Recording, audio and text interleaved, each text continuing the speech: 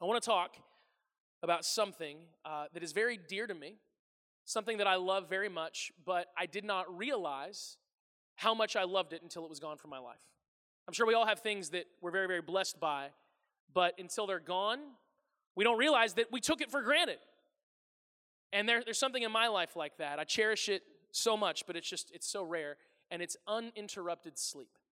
For most of my life, sleeping was like time traveling to breakfast. It was awesome. It was like I close my eyes, I wake up, time to eat. It's great. And that's not what sleep is anymore.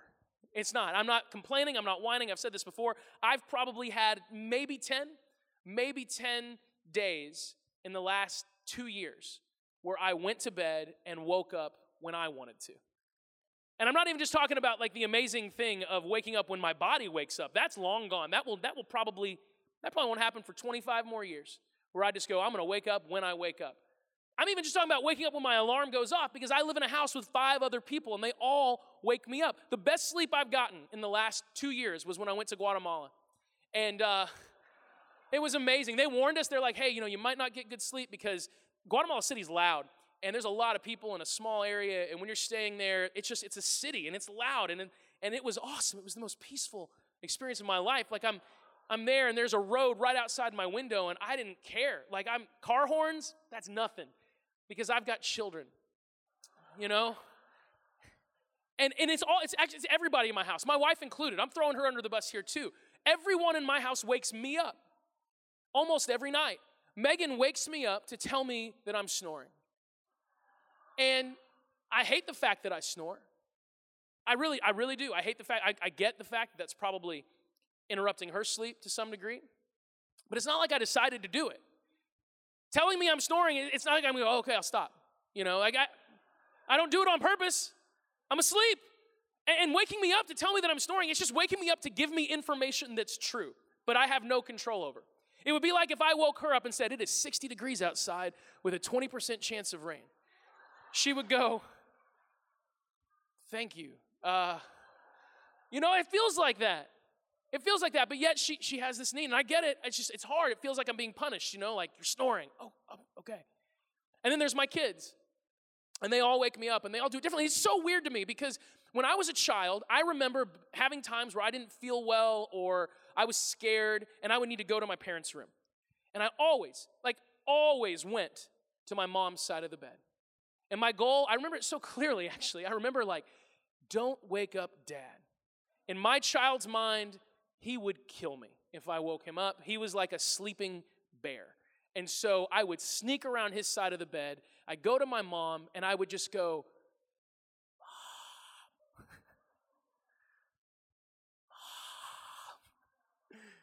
trying really hard to wake her up without waking up Dad. Never once, not one time in my entire life as a child did I go, I'm scared, I'm going to go get my dad. How many of you, by the way, as children, went to your dad when you were in the night? How many of you went to your mom? Yeah. All of our kids go to me. Every single one of them. None of our children go to Megan. I don't know why. She's nicer than I am. She's prettier, she's nicer, she's their caretaker, but at night, for some reason, they're like, it's got to be Dad. And I think they've just taught each other that, because Eli, he's 1.5, and he's not big enough to actually get out of his bed and come in our room yet. He just screams my name. Just screams my name. It's weird. Every other moment of the day, he wants her. I go to him, he's like, Mom. And he lean away from me. But at night, he goes, Dad! And I'm like, wow. The other kids have taught him. He just yells my name. Judah, my 3-year-old, this probably happens at least 3 times a week. Judah will come in the room. This is 1, 2 o'clock in the morning, right when you've hit that good sleep. He comes in, and he says my name while crying at the same time. He goes, Daddy, like that. And I wake up, and I'm like, what is it? And he doesn't say anything. He just lifts his arms up and says he wants me to pick him up and take him back to his room. And so you guys are awesome. First service, those people, I'm just joking. They're awesome. We're family. But first service, they all went, aw. And I was like, it's not cute. It's cute the first time, but time 268, it is not cute, because here's what's happening in his little 3-year-old brain. He got out of his bed. He went all the way downstairs, walked in my room, cried, yelled my name, Why? Because he wants me to take him back. It doesn't make any sense. But we do this all the time, and I lose sleep. Doesn't go to Megan, not once. Comes to me. Then there's my son, Liam, my oldest, who knows better. But yet, this is like an every other week thing. Liam will come in my room, and he's the shaker. He shakes me. Dad. I'm like, what? What? I can't sleep. And I'm like, I don't care. Just go to bed. This is what sleep is. You lay there and you fall asleep. It may take some time. Just stay in bed. You getting out of bed and coming to me, this does not help you sleep. I can give you drugs, but I'm not supposed to, Just sleep. Like, what do you want me to do? I can't sleep. And then Lily, she's my girl. I got one girl. And I don't love them fairly. I don't. I love them all intensely, but she's my one girl, and so the boys can just forget it. Lily can come to me. Lily could be 40 years old, and she could come in my room, drive to my house, and be like, Dad. And I'm like, what do you need, my princess? That's just how that goes. It's my girl. It's still frustrating from like a sleep deprivation point, but Lily has a very specific thing. This isn't that often anymore, but see, all together between Megan and it's like every night. They have it worked out that way. It's amazing. Lily says this very specific phrase that if you're not part of my family makes no sense. She says, Dad, I need you to fluff my night-night. Now what that means, her night-night is her blanket. That's what she calls her blanket. Fluffing is where you take the blanket and like evenly distribute it over her body. That's what she calls fluff it.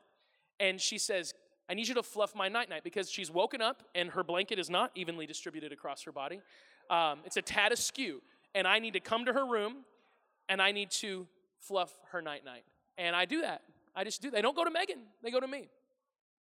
Last night I was having a good time. It was midnight, and the message was like on my mind, and I needed to do some changes, and so I was like, I'm gonna turn the tables, and I filmed it, but I'm not gonna show it to you because I'll put it on Facebook probably, but I'm not gonna show it to you because I don't want to make my kids a spectacle right now. But I was like, you know what? I'm gonna do to them what they do to me because it's midnight and I'm feeling great, and they don't have school this week, so I don't really care how much sleep they get. And so at midnight, I walked into Liam's room, and I went up to Liam, and I shook him. And he opened his eyes, and I said, I can't sleep.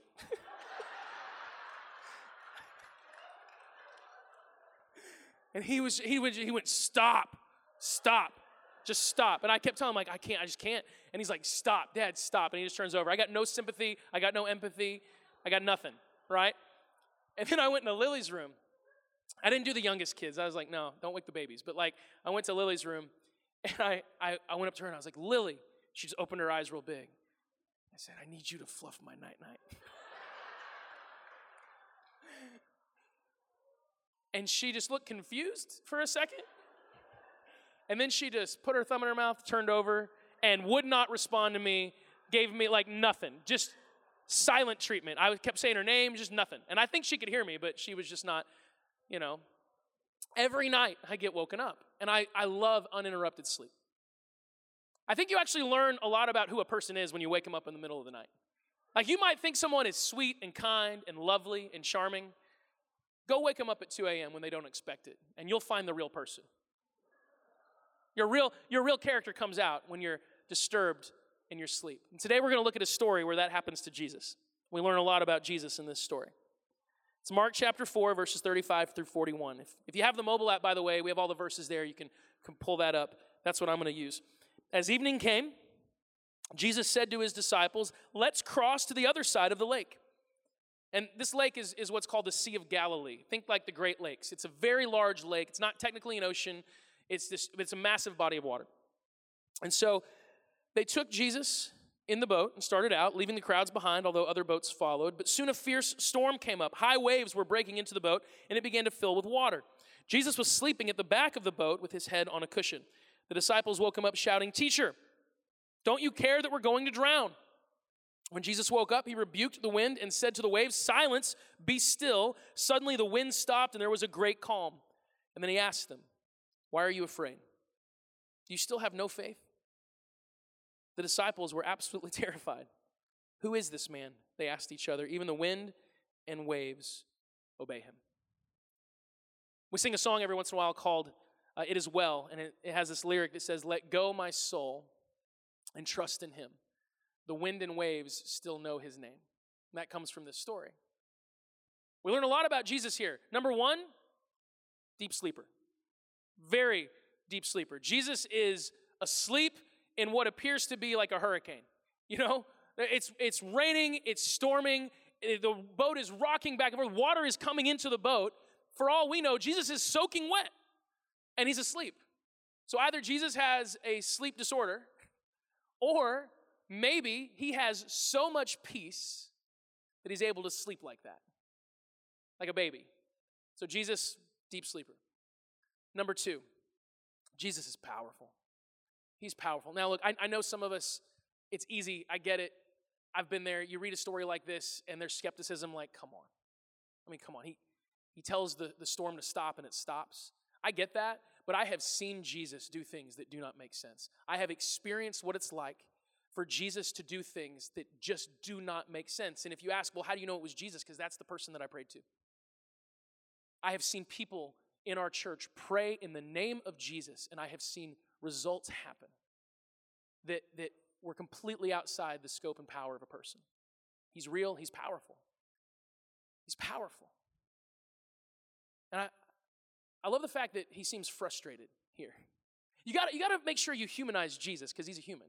Sometimes we read the teachings of Jesus, we read the stories, and we want to picture Jesus just being like completely even-keeled the whole time. No way. The guy had a personality. Still does. He's a person.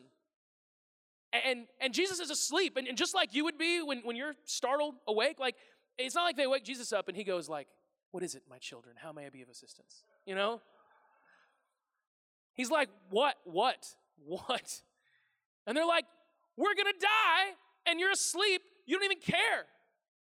And then he goes and he tells the storm to stop, and there you have it.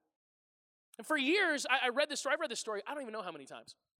And I always read this like Jesus is mad at the disciples for waking him up. You see that? It seems like he's frustrated that they bothered him with this problem. And I relate to this now as a father so much because those of you, by the way, who are parents, you have young children or you have had children in your home, how many times have you been woken up because they're scared of a storm? Right? How many have had that experience where weather has caused your children to go to you and be like, "It's storming"? Yeah, a lot of us. And how many times when your children woke you up because it was storming did you say, "I got this"? And you walked outside onto the front porch and you looked up at the sky and you just said, "Quit it." And you looked at your kids and were like, "There you go." No? None. No, what do? You say to your children, it's just a storm. We're fine. We're safe. We're good. Go back to bed. You have nothing to worry about. But that's not what Jesus says. He doesn't tell the disciples, he doesn't say to the disciples, "Guys, we're fine. We're not going to sink. We're totally safe. You're overreacting. Just chill out. Let me go back to sleep." He doesn't say that. This storm is a legit storm. They're in trouble. And Jesus does not get frustrated at his disciples for waking him up. He does not rebuke the disciples for waking him up. Go back to verse 39. Let's see what he rebukes. When Jesus woke up, he rebuked the wind and said to the waves, "Silence, be still." And suddenly the wind stopped and there was a great calm. Jesus does not rebuke the disciples for coming to get him in their time of need. He rebukes the storm. Now, after this, we see Jesus express some frustration and say, "Well, hey, why are you guys still afraid? You still have no faith?" Jesus isn't frustrated that they went to him. If anything, he's frustrated that they came to him the way that they did. Because they didn't go to Jesus and say, "Jesus, we're in trouble and we know that you can help us. So please." They go, "Jesus, you're a jerk." I mean, look, verse 38, that's what they say, basically. The disciples woke him up shouting, "Teacher, don't you care that we're going to drown?" And that's one of those questions that has the answer implied. Like when someone looks at you and says, "Don't you care about my feelings?" What they're saying is, you don't care about my feelings. They're saying, you don't care about us. And they so misread Jesus here. They have him so wrong. 1 Peter 5:7 says, "Cast your cares on God, for God cares about you." Like God cares about us so deeply. If you're here this morning and you're wondering if anyone cares, As far as human beings go, I don't know. Really, I don't. I hope there's people around you who care. We care. But I'll tell you this, God cares more than you can imagine. Jesus Christ is the most compassionate, feeling, empathetic person that has ever walked the earth. Time and time again in Scripture, he's moved with compassion, moved to tears. So yes, Jesus cares. But he doesn't get mad at his disciples for coming to him. And the reason we know that is because Jesus is always telling people to come to him. Matthew chapter 11, verse 28, Jesus says, "Come to me, all who are weary, and I will give you rest. Take my yoke upon you, let me teach you, because I'm humble and gentle at heart, and you will find rest for your souls. For my yoke is easy to bear, and the burden I give you is light." Jesus says, come to me. The disciples were absolutely right when they said, let's go get Jesus. We're in trouble. We don't know what to do. Let's go get Jesus. That was the right decision to make, and it was effective. Scripture is filled with stories. The Gospels, the 4 books we have in the New Testament that tell us the story of Jesus from different perspectives, the Gospels, they are filled with stories of people who go get Jesus when they need him.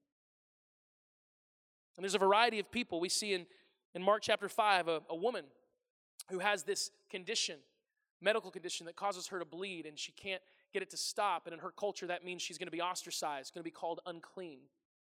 She's spent all the money she has on doctors, but there have been no results. In fact, it's gotten worse. And so in verse 27, it says she heard about Jesus. So she came up behind him through the crowd and touched his robe, for she thought to herself, if I could just touch his robe, I'll be healed.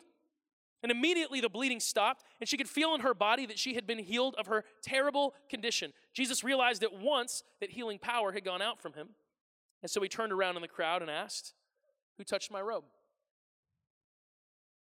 His disciples said to him, look at this crowd pressing around you. How can you ask who touched me? They're like, Jesus, everybody touched your robe. We're like, they got to understand, there's a huge crowd. Thousands of people follow Jesus everywhere he goes.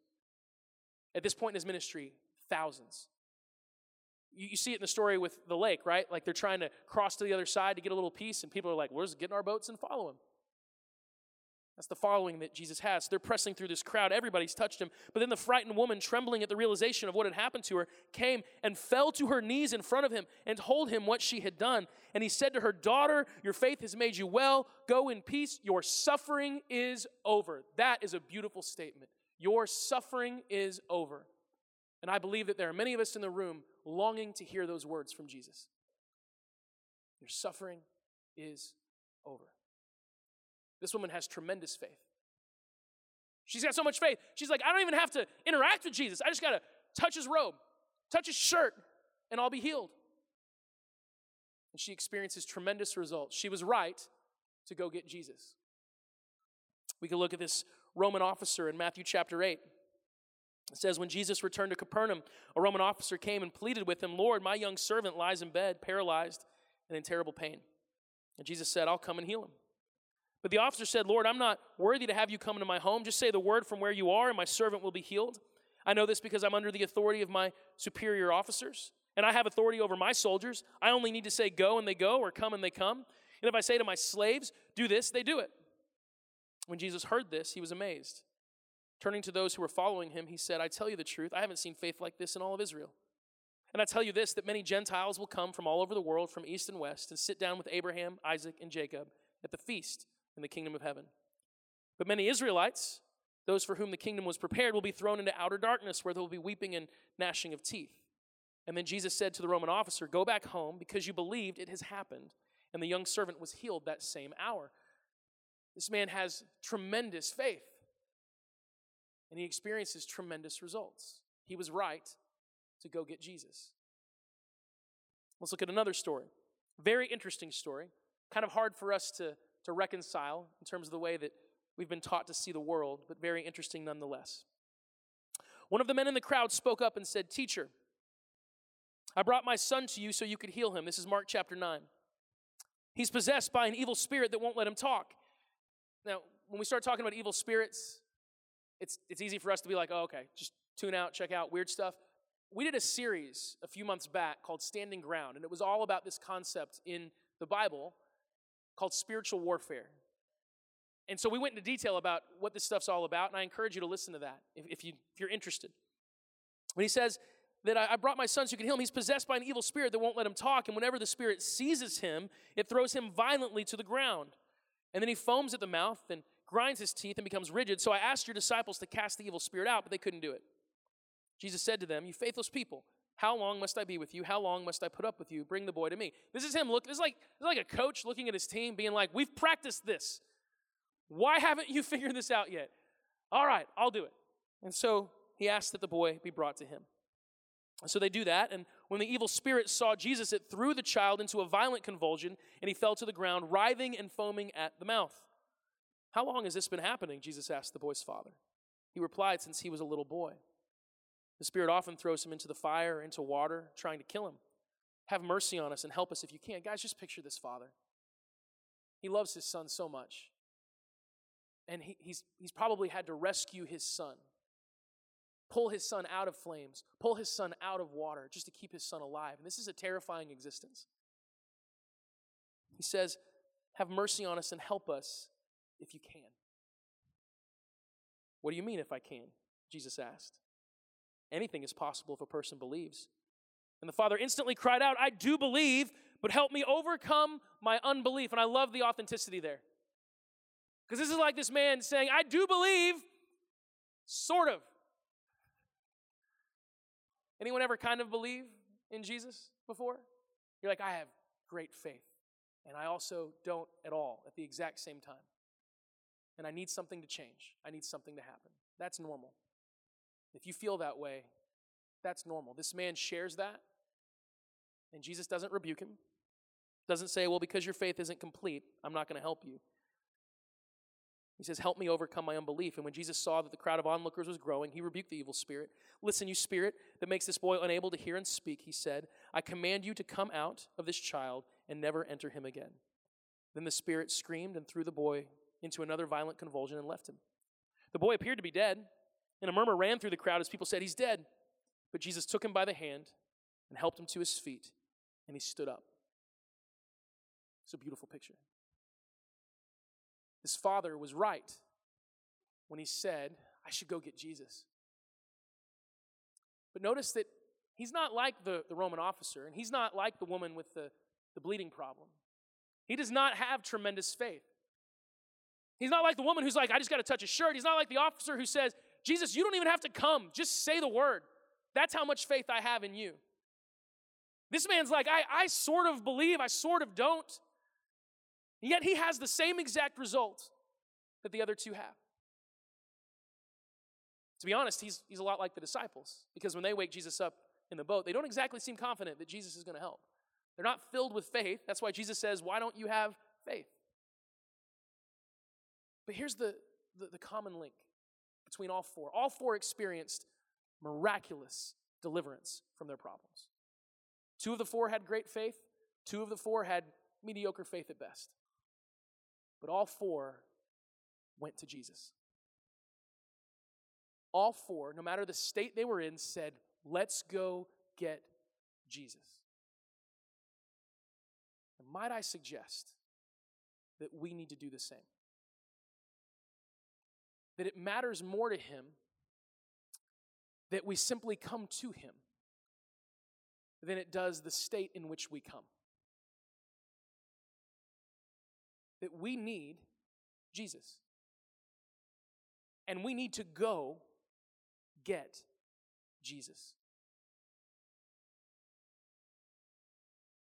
Because in this room right now, there's problems, there's crises, there's struggles, there's anxiety. It's amazing. Our culture is so interesting right now because our culture screams out, we don't need God, but we need free health care so we can afford all the medications and pills that we need to cope with being alive. Because we are the most soul-crushingly anxious and depressed group of people that has ever lived. We don't need God, but we need all this other stuff just to cope with existence. And look, I'm not saying that if you have a prescription for a condition that you shouldn't take it. God has been good enough to bless us with medical help. But I'm saying that we're not whole. So we might say as a culture, we don't need you, God, but we clearly need something because we're not whole. And when people went to Jesus, they left whole.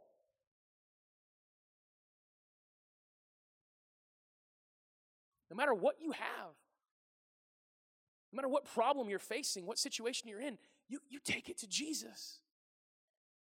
And you lay it at his feet. And you leave it there.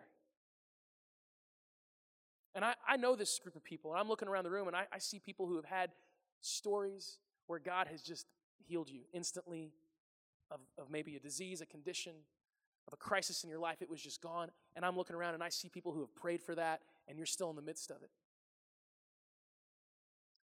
Persevere. Don't stop. Jesus said, keep on seeking. Keep on asking. Don't stop. But go to him. Go get Jesus. That's what I'm saying. It's as simple as it is for us. It's as simple as it was for the disciples. Just go get him. He's right there. Do we really believe that he's with us? That he's nearby? Because he's always nearby. He's always available to us. In fact, it's interesting in the scriptures, if you ever read this phrase that God spoke from heaven, we picture that as like the heavens, way up high, and God spoke, and must have been some booming loud voice for them to be able to hear it all the way from heaven. But the Hebrew language is a really interesting language. It's ancient, doesn't have a lot of words compared to our language.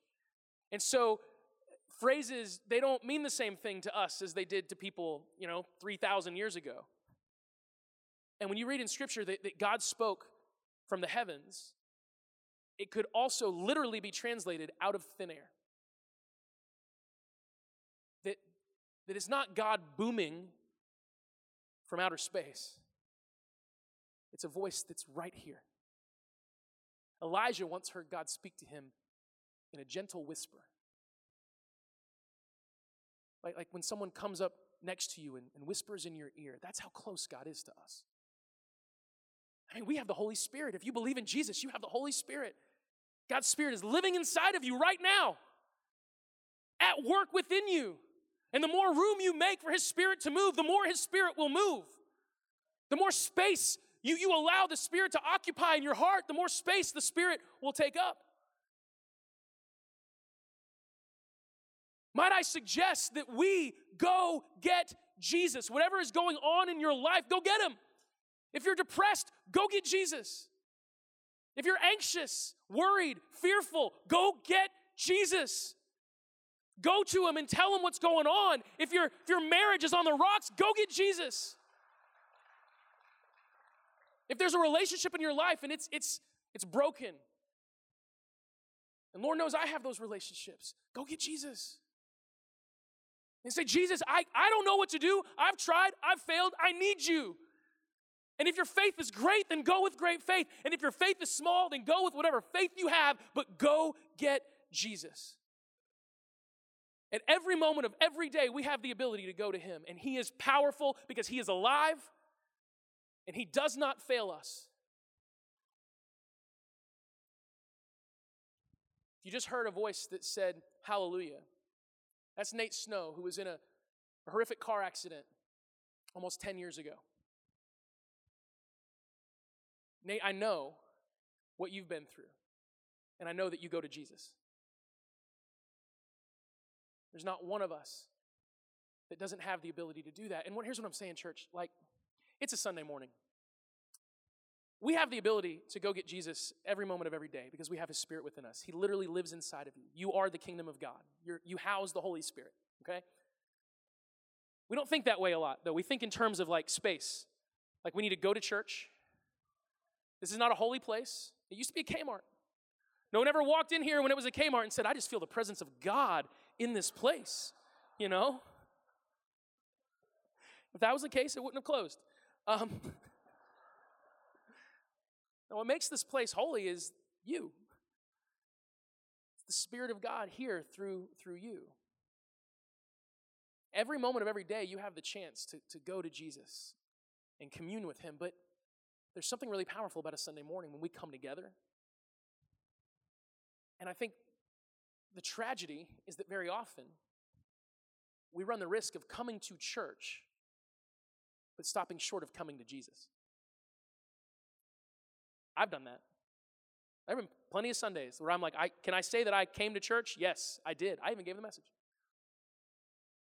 But did I come to him this morning? It's like we get here and we sing the songs and we think and we're like, yeah, maybe serve on a team, and you're like, keep that up, by the way, we need you. But then there's this other step that we can take where it says, no, I'm gonna strip off everything in my life that's weighing me down. And I'm going to take another step, and I'm going to go to the feet of Jesus. And I'm going to bow to him. I'm going to worship him. And I'm going to hand him my problem. And I'm going to ask him for help.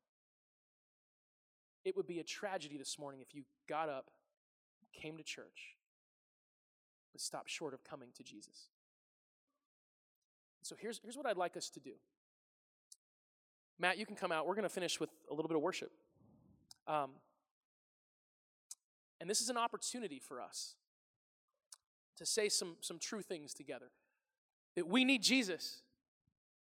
We need him. And if you're here and church is new, I'm telling you, you need Jesus.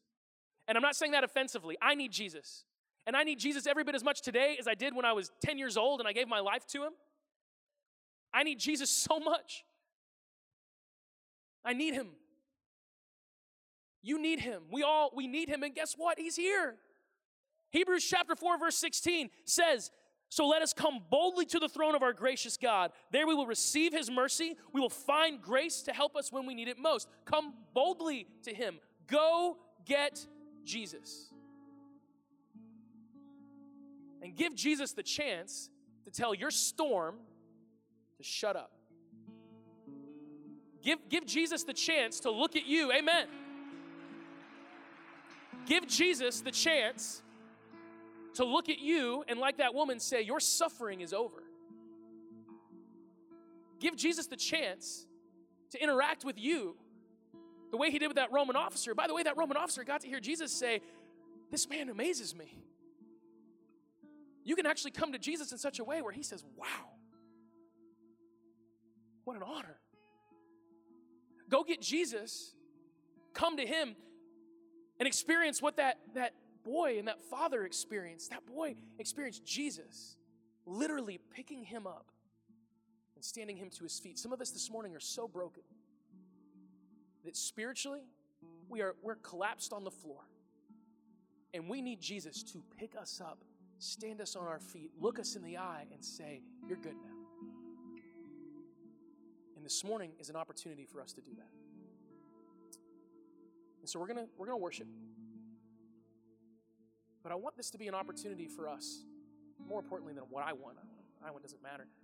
I believe the Lord wants this to be an opportunity for many of us this morning to literally come to him.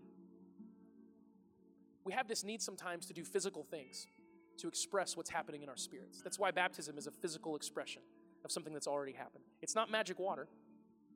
You know, we fill it from the same source that we use our drinking water. It's all the same.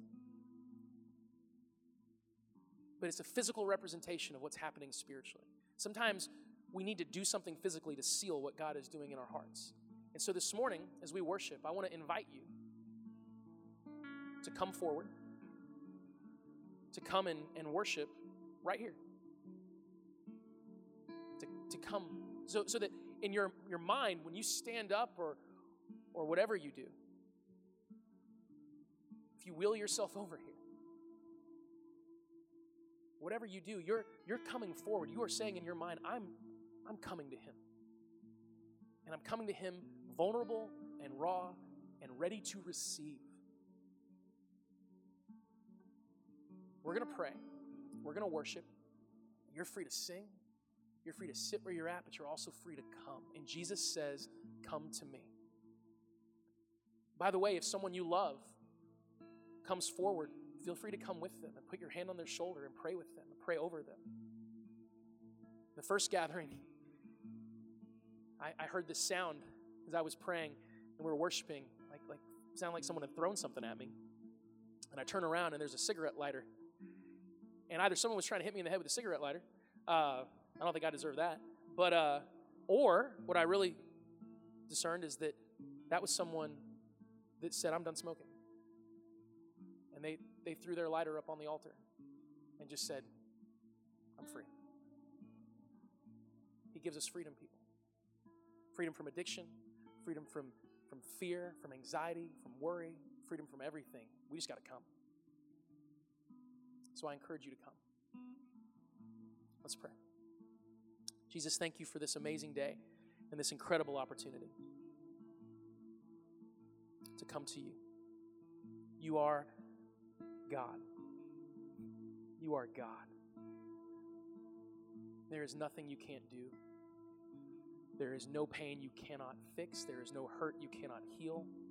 There is nothing broken that you cannot restore. And we are coming to you right now as a church saying that we will not be people who stop short. We will not be people who fail to take that step toward you when we need you most. We will come to you.